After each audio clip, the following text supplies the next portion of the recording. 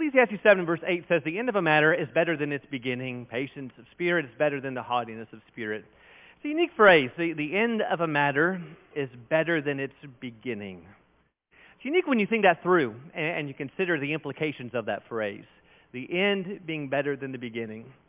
You may be really excited when your wife buys this big box from IKEA, but the end of that, having it finally built and established and firm and in place, is a lot better than the beginning. It may look really neat to have a Lego box and to be excited about the 1,000 pieces to build, but I'll tell you, the end is a lot better when you see it on the shelf and you get to play with it than the beginning. The first day of school is really exciting, but the last day of school, not the school year, but school forever is forever exciting. The last test, the last degree, the graduation, you are finally done being graded and judged by another in your life with you having permission to do so. There's a first day of work, and there's anticipation about all the things you're setting out to do, but there's something special about the last day, about retirement and all that it is that one accomplished. Can you see how that phrase may be special for us today?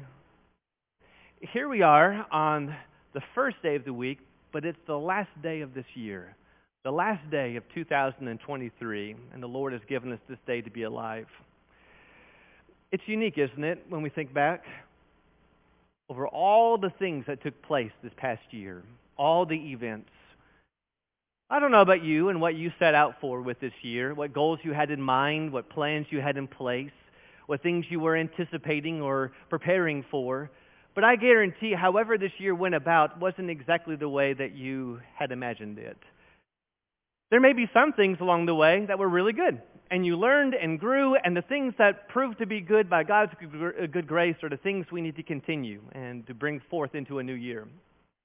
There could be some things that developed this year, and they weren't good. Some bad habits, some attitudes, some dispositions that need to be changed, and those are some things that maybe we don't need to bring forth to us in the next year. In fact, on the back, Jansen already made a plug to it. We have our books, our reading plans for getting into the Word of God consistently. And so if you had the family devotional and you're working with your families and that's what you were using to read the Word of God, then I encourage you to continue to use that as a tool and to continue to read and be in the Bible together. But if you need a resource, maybe you're not using our family devotionals and you don't have kids in that age, and you would like a guide to help you stay in the Word of God consistently, and for us to read together as a church family and pray together as a church family, and on the back pages to choose a group, a small group. It's not too late to choose a small group and get plugged in and get active as we start this new year. I encourage you. Our sister Hope is printing more. Thank you, our sister, for wherever you are. Thank you so much for your good work and what you've done. Let's start this new year with the end in mind. That's a phrase that was coined by Stephen Covey in one of his books, beginning with the end in mind. It's quite a thought, isn't it? That I change where I am today and what I'm doing today based on what's yet to come. There's a lot of avenues where this is very important. If you're someone who works with your hands, you build with wood and you carve, it's important to know what you're carving to begin with the end in mind, or else you're just going to end up with a toothpick. It's important to know what you're doing beginning with the end in mind and cutting hair. My sister, when I was in high school, wanted to attempt cutting hair. She had never done so before. And for some reason, I said, sure, go for it. And so she was whacking away. There's some professions that when you hear the word, oops, fills you with anger and fear at the same time. Surgeons are in that list, but certainly haircut is there. Because I remember there was a distinct moment when she clipped and said, oops. And I said, you're done. We'll just shave it off. We have a lot of college students who are home at this time of year, and this may be close to home for some of you. Some go to college and they know exactly what it is they're going to do, what courses they're going to take, what plan they're attacking, and they provide all the plans and the courses to accomplish that goal. And then others go to college and they kind of have the mindset, I'll figure it out along the way. And so they have all sorts of classes and all sorts of variety of fields, and they end their college experience with a lot of bills and T-shirts, but nothing really set in stone. They didn't start with the end in mind. You know, this principle of beginning with the end in mind is true to the text. It's found in the Word of God. Moses would say in Psalm 90, verse 12, teach us to number our days that we may get a heart of wisdom. It's interesting. Teach us to understand our mortality, that we're not going to be here forever. That is, help us to look forward and understand that our time on earth will come to an end, and based on that truth, allow it to change the way we live today, that we may gain wisdom and use that wisdom today. In 2 Peter, as I asked you to open your Bibles, in 2 Peter, beginning in verse 9, 2 Peter chapter 3 and verse 9. 2 Peter 3, beginning in verse 9, it says, "The Lord is not slow about his promise, as some count slowness, but is patient towards you, not wishing for any to perish, but for all to come to repentance. But the day of the Lord will come like a thief, in which the heavens will pass away with a roar, and the elements will be destroyed with intense heat, and the earth and all its works will be burned up. Since all these things are to be destroyed in this way, what sort of people ought you to be in holy conduct and godliness, looking for and hastening the coming of the day of God, because of which the heavens will be destroyed by burning, and the elements will melt with intense heat?" Notice what he says in verse 10 and 11. It is the earth and all that is created is going to end, and it's going to go down in fire. It's all going to be burned up. But then Peter says, based on what is to come, and the reality on what is to come, how should that change the way we're living today? How should the end change my present? Or the principle I want us to think about is, how can I shape who it is I am today based on where I want to be eternally? Beginning with the end in mind. I have just a few simple thoughts, a couple of simple thoughts for you just with this in mind, and then this lesson will be yours. What if I begin with the end in mind in my marriage? If I consider the end of my marriage, I don't mean ending my marriage in terms of divorce, and I really don't mean contemplating if my spouse were to die, what would I do? What would be my next steps? Here's the greater and more deeper and more important question.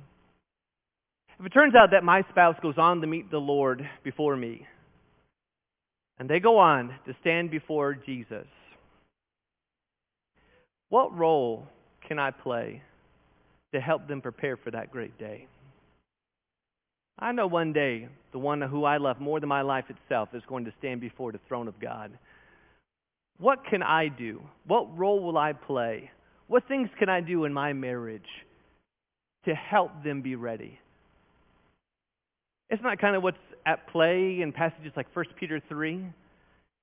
1 Peter 3, Peter speaking about wives, he says, "In the same way, you wives, be submissive to your own husbands, so that even if any of them are disobedient to the word, they may be won without a word by the behavior of their wives, as they observe your chaste and respectful behavior." What's he saying? I want you to live with your husband in such a way that even if he's not where he should be today, the way you love and the way you care and the way you submit and the way you serve may influence and change him for the better. In fact, in your Bibles, go with me to Ephesians chapter 5. The same kind of principle is explained in Ephesians 5, more directed towards husbands, although both are mentioned in this context. In Ephesians chapter 5, beginning in verse 22, Paul writes, "Wives, be subject to your own husbands as to the Lord, for the husband is the head of the wife, as Christ is also the head of the church, he being himself being the Savior of the body. But as the church is subject to Christ, so also the wives ought to be to their husbands in everything. Husbands, love your wives, just as Christ also loved the church and gave himself up for her, so that he might sanctify her, having cleansed her by the washing of water with the word, that he might present to himself the church in all her glory, having no spot or wrinkle or any such thing, but that she would be holy and blameless. So husbands ought to love their own wives as their own bodies. He who loves his own wife loves himself. For no one ever hated his own flesh, but nourishes and cherishes it, just as Christ also does the church, because we are members of his body." Do you notice from verse 27, the love, my brothers, we have for our wives, the sacrificial, kind, cherishing, nourishing love, is in a view to who it is my wife may be one day. I love her today. I love her for who she is. I love her and I chose her and she's mine. But I'm loving her and I'm cherishing her And I'm trying to teach and mold through my words and my example and my prayers in view of who it is that she can become. And in some small measure, I get to play a part in that. Yes, she has her own choices, and she gets to choose the person she will become, just as I get to choose who I will become, independent of my wife and her choices. But there's no mistake that both Peter and Paul are making the same point, that of all the influences God has given us under the sun, the strongest is us, husbands and wives. And so he says, I want you to love her and care for her and serve her and give your life for her, not just for who she is today, but in view of who this beautiful bride, the strong man, can be one day. In fact, even as later on in 1 Peter 3 and verse 7 says, you husbands likewise live with your wives in an understanding way as with a weaker vessel. Since she is a woman, and grant her honor as a fellow heir of the grace of life, so that your prayers may not be hindered. Here's he's saying, I want you to live with her and care for her and treat her in such a special way, not just so that God will hear your prayers, but so that the desire of your heart, the aim of your prayers, the condition of your soul's, your spouse's soul, will be heard and answered by the Lord who hears prayer. Do you see the question we're asking here? Beginning with the end in mind with my spouse. I'm imagining my spouse standing before King Jesus. Is that something that excites me or something that makes me nervous? And knowing they're going to be there one day, there's a lot they have to do on their own. But there are things I can do today. The kind example, the gentle nudging and encouraging and teaching, the constant daily prayers, the reinforcing of God's word and the things I say and do at home. What can I do if the Lord gives us another year that would help my spouse become who it is God has made them to be? I want to begin with the end in mind in my marriage. What if we began with the end in mind in my parenting? The psalmist paints a picture of children in Psalm 127, beginning in verse 4, where he says, like arrows in the hand of a warrior are the children of one's youth. Blessed is the man who fills his quiver with them. He shall not be put to shame when he speaks with his enemies in the gates. He paints this picture that children are a lot like arrows. Arrows are prepared, arrows are notched on the bow, and then arrows are launched in a direction. No one just shoots arrows willy-nilly. We bought our boys this arrow set when they were a lot younger, and their aim was very good, and they wanted to show it. And I had a mark here for a week afterwards as one of them hit the bullseye. I'm giving them more of a target as the years go along, but they hit the bullseye square on. No one just launches arrows. The idea of an arrow is direction. Right? I am setting forth my children in a direction. This picture is illustrating a principle that's also described in Proverbs 22 and verse 6. Here's the principle. Train up a child in the way he should go. Even when he is old, he will not depart from it. Do you see the similarities between the two? Here's the principle that's being taught and shown and illustrated. That children, by and large, will follow the path set for them by their parents. That's the principle. No, it's not absolute, and we know that. We know it's not absolute. That you can have good, godly parents, and they teach their children to love the Lord and to honor His Word. And children, unlike arrows, have a mind of their own, and they get to make their own choices, and so they can choose to disregard the good example of their mom and dad. And the opposite is true as well, that you can have a wicked mom and dad, a very selfish mom and dad, and children choose to overcome that example and to choose a better path. And so no, it's not an absolute principle, but it is a general principle. That by and large, children will follow the path set for them by their parents. And that demands of us, mom and dads, to ask the question, what direction am I aiming my children towards? What path am I casting them down? My brother Jansen asked some really good questions this morning in his lesson. We didn't coordinate this, although it works quite well. I want to kind of blend some things he talked about and share some with you. When I was in high school, I was in athletics. I did basketball. My main sport was running. I ran cross country and track. I wasn't running because I was running from someone. I just like to run. I like the idea of running and racing. I have a box, and in that box are a lot of these medals from winning different races. Some are gold, and some are silver, and some are just multicolored. But I have a lot. I have a lot of medals from my time in athletics. And they are in a box, and they're collecting dust. In my mom and dad's house in southern Indiana, they have a file cabinet about this tall and about 3 drawers down, and halfway in is a file folder. And I had some tests I took. I got A's on, and some papers I wrote that I did a lot of research on. My diploma is in there, and it will be thrown away. It's just collecting dust. I played the French horn in high school. In fact, I played so well in this small school in Kansas City that I was the first chair and won awards and have plaques that have either been thrown away. One I found the other day had a large layer of dust upon it. Those are all good things. Sports teaches us self-control and teamwork and competition. Academics teaches us to stretch our minds and to learn how to learn and to love learning. Arts and music teaches us creativity and discipline. But good things become dangerous when we make them the main things. And I need to ask the question, am I only sending my children, aiming my children towards the things that are just going to collect dust? Towards the things that one day I'm just going to throw away? I want you to listen, because this is what Jansen said this morning. There's a world of choices set before us, but there is a choice that matters more than any others. There's one decision that is greater than any other choice that I could possibly make. The better portion that will never be taken away.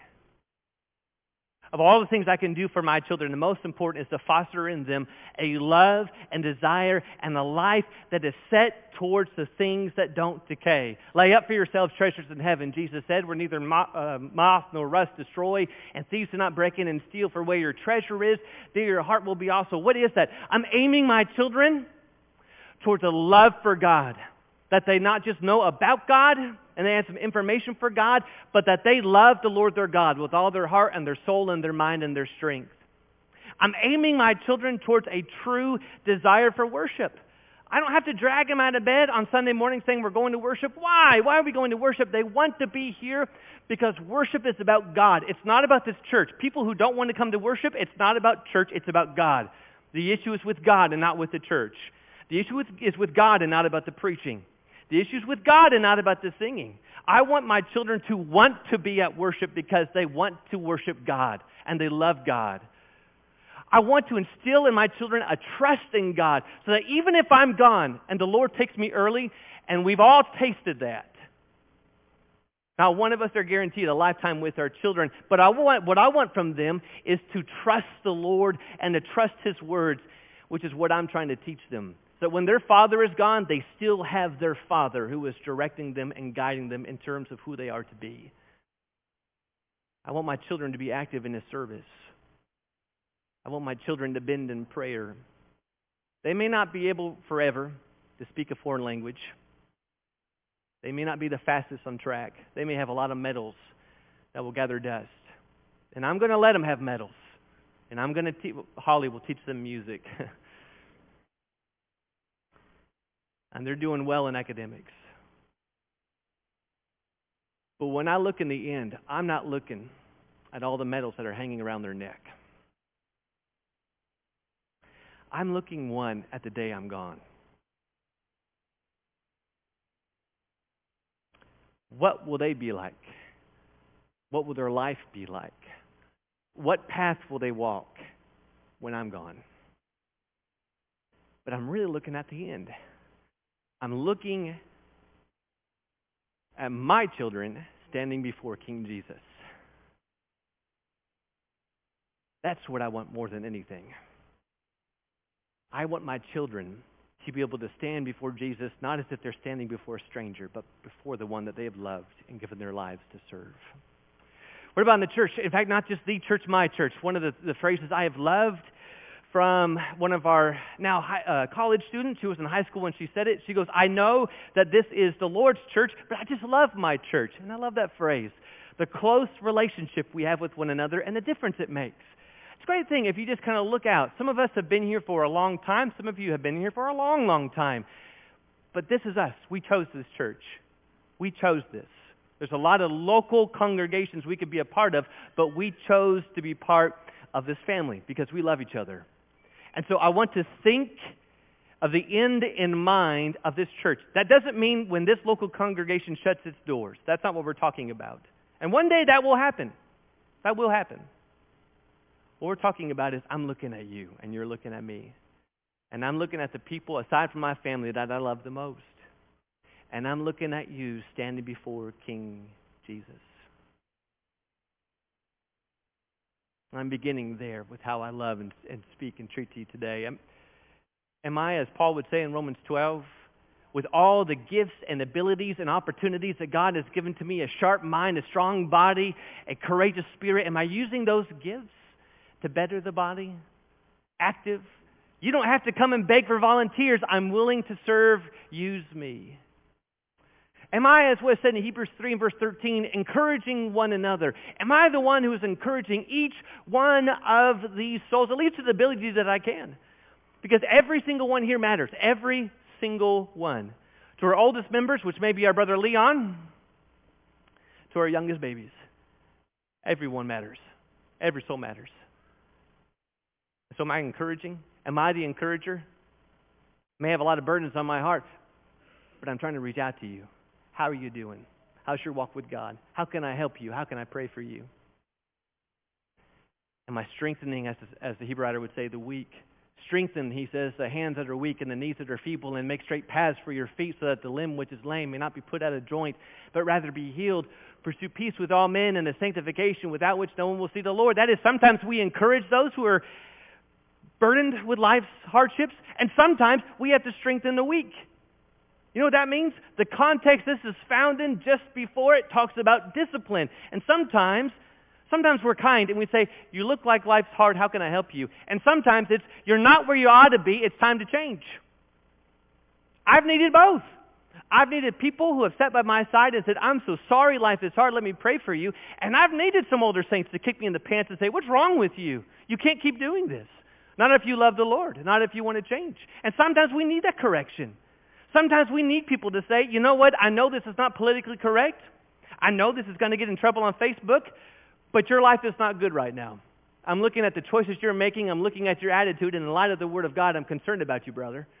I'm worried about you, sister.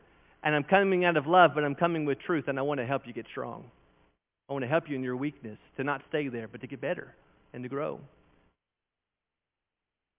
We have some here who are not married. We have some here who have no biological or adopted children. But have I been one, like Paul, who is adopted spiritually, who has children abundant in our congregation, children of the faith, grandchildren of the faith, and just as much as you would love them like a biological parent or adoptive parent, you love these children. You love them as if they're your own, and you're trying to teach them and care for them and mentor them. Have I looked at our own that way? Or maybe the opposite. Have I attached myself to those who have gone on ahead of me, a generation before me, those who have spoke the word of God to me, those who have led me, and I've looked at the life that they've lived, and I look at their faith, and I look at the choices they've made, and that's what I want to be like. And so have I reached out to encourage and to learn and to grow from those who are ahead of me?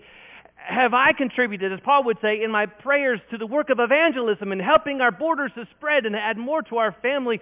Here's the question. I'm looking at you, and I'm looking at you as if you're standing before King Jesus. And that changes everything. Whatever little drama exists today, you parked in my parking spot. You didn't write me a card at Christmas.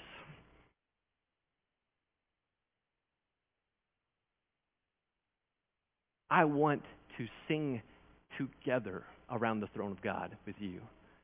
I want us to blend the voices like we do today there. And so I'm beginning with the end in mind. Sometimes that's hard because today's hard. Sometimes that's hard because the strife today is right in front of our face. But what if I looked at the end? I can get through the drama of the day. I can see through the speed bumps and the issues, the minor issues of today, when I see where it is we want to be. And obviously, when I think about my soul, when I think about my life, when I think about the extent of where it is I want to be in my heart, it's probably not a better statement of what is said in the Apostle Paul in 2 Timothy 4, beginning in verse 7, when he says, I fought the good fight, I finished the course, I kept the faith. In the future there's laid up for me the crown of righteousness, which the Lord, the righteous judge, will award to me on that day. And not only to me, but also to all who have loved his appearing. Now, question. I'll tell you my honest truth. When I have read that verse, I've imagined Jordan saying that at about 80 years old, or about 90 years old. That's what I've imagined. I've not imagined Jordan at 36 saying that, because Jordan at 36 is the Apostle Paul in Acts 9. I got a lot of work to do. I'm with the Lord and things are getting started. I'm not at that point. Could I say today, though? Because here's what he's saying. I didn't get to do everything I wanted to do. I didn't do all I set out or desired to do, but I did what the Lord told me to do. I did his will. I did. I served him. I followed him. I obeyed him. I fought the best that I could. And I raced. I did race. I really did. And I held on to that faith. No, there's a lot more I had set out to do, but even at 36, if this was it, I'm trying to the best of my ability to say I did. I didn't do it all, but I did what the Lord wanted me to do. Can you see the end? Here's 3 questions that might help along the way. Look to the end and look where we are today and ask the question, when I look at the end, what do I want to have known whenever it comes? When my last day comes, what do I want to have known? What is it I want to have learned and gained and understood? What do I want to have done? With the time and the opportunities and open doors that the Lord has set before me, what is it I want to have done and accomplished with this life that God gave to me? And ultimately, what do I want to have become? What kind of man, what kind of woman, what kind of servant, what kind of leader, what kind of husband or father or wife or mother? What do I want to have become with this life that God has given to me? I realize it can be hard to do this sometimes.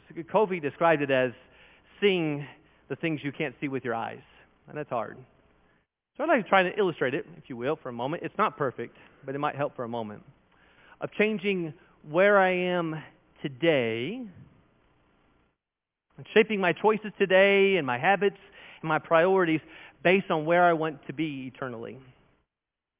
When Holly and I set out to adopt our 3 children, there was a process in the United States where we secured the child, having chosen them in whatever fashion. Each one was a little different, signed some papers, and essentially what took place was it secured the child as ours. No other family could adopt that child.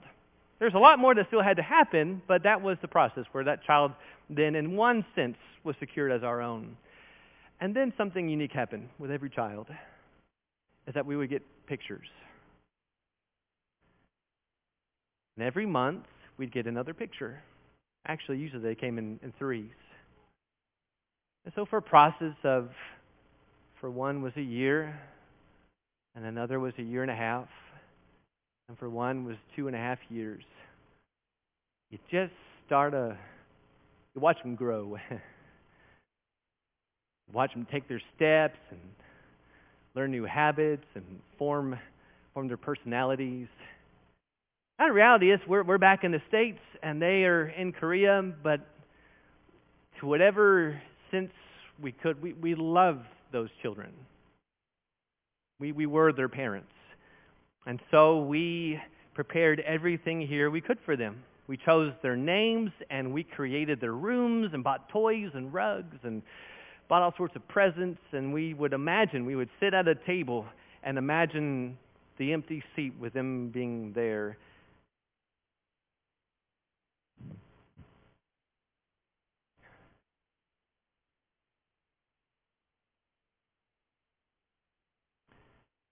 But we will never forget the day we got to meet him face to face. Those are memories that are written, burned in our hearts. Those children we long to see and to meet, and we got to hold them and play with them and to hear their laugh, their giggle and their smile. And of course, you look today, and so much of that weight is gone. It's forgotten. Because now all we know is the love and the joy of being together.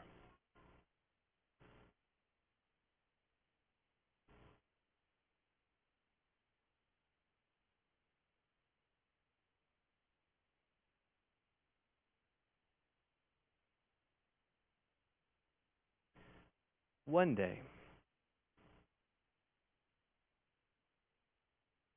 you will see God face to face.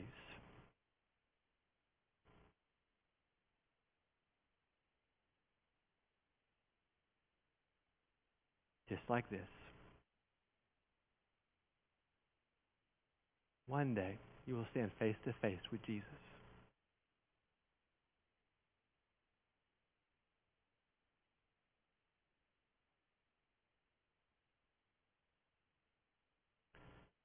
How does that change your relationship with Him today?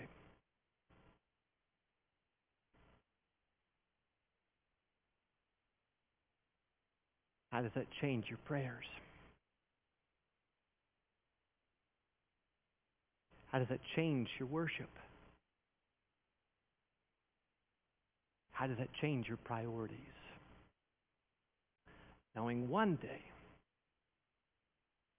this God whom we have devoted our life to learn and focus and to devote ourselves to, we've devoted our lives to serving Him and knowing Him and trusting Him. One day, this Jesus whom we have adored, we will stand face to face. I read a year ago a quote that said this: if you want to know where you're going, look back. If you want to know where you're going, look back. That's a great thought for us on this Sunday. If I look back over the events of 2023, if I looked at my habits and I looked at my choices, where am I going? Based on where I've been, am I walking, pursuing a closer relationship with God? Am I someone who is striving towards heaven, living heaven bound? Or if I looked back at the year God gave to me, that things aren't heading in the right direction. Things in my marriage are not heading in the right place. Things in our home are getting too distracted with too many different variables. Then today's the day for change. Proverbs says, give careful thought to the paths for your feet and be steadfast in all your ways. 8 shepherds the Lord has given to you. And today you have 8 shepherds at your disposal. And I plead with you before the day is done, if it needs to be that you realize that as a family and a family unit, my kids have absolutely no interest in the Lord, in worship, in His Word. It's time for a course correction, and it's time for a change. You can't wait till you get down the road. It's time to change today and to make that change. If my relationship with my spouse isn't where it needs to be, and we have no interest in God and trying to talk about it, it's just not working, and they have no interest, it's time for a course correction, and it's time for a change. And your shepherds are here for that, and they can help because they have helped. They have helped families, and they have helped marriages, and they're here for you too. And maybe for myself, I'm here, and we're so thankful that you're here. But if I'm honest with myself in the last year and I looked at my habits, I'm not getting closer to God. I'm drifting farther away from Him. That I'm less interested and less devoted. I just don't care about God as much as I used to. Then it's time, good brethren, for course correction, because we're going to stand before Him one day. We don't want to stand before a stranger. We want to kneel before our Father and be ready for that beautiful day to come. So our shepherds are ready for you, and they're here for you. If today's the day we need to make some change, let's do it today. Just as you are, however it is, Today, let's make that change. If we Thank you for connecting with us this morning. We're so thankful that you were able to do that. If you have questions, we'd love to have the opportunity to talk to you. You can contact us at www.thebibleway.com or questions@thebibleway.com. questions@thebibleway.com. We'd love to have you in person. Come if you can. But thank you for connecting with us.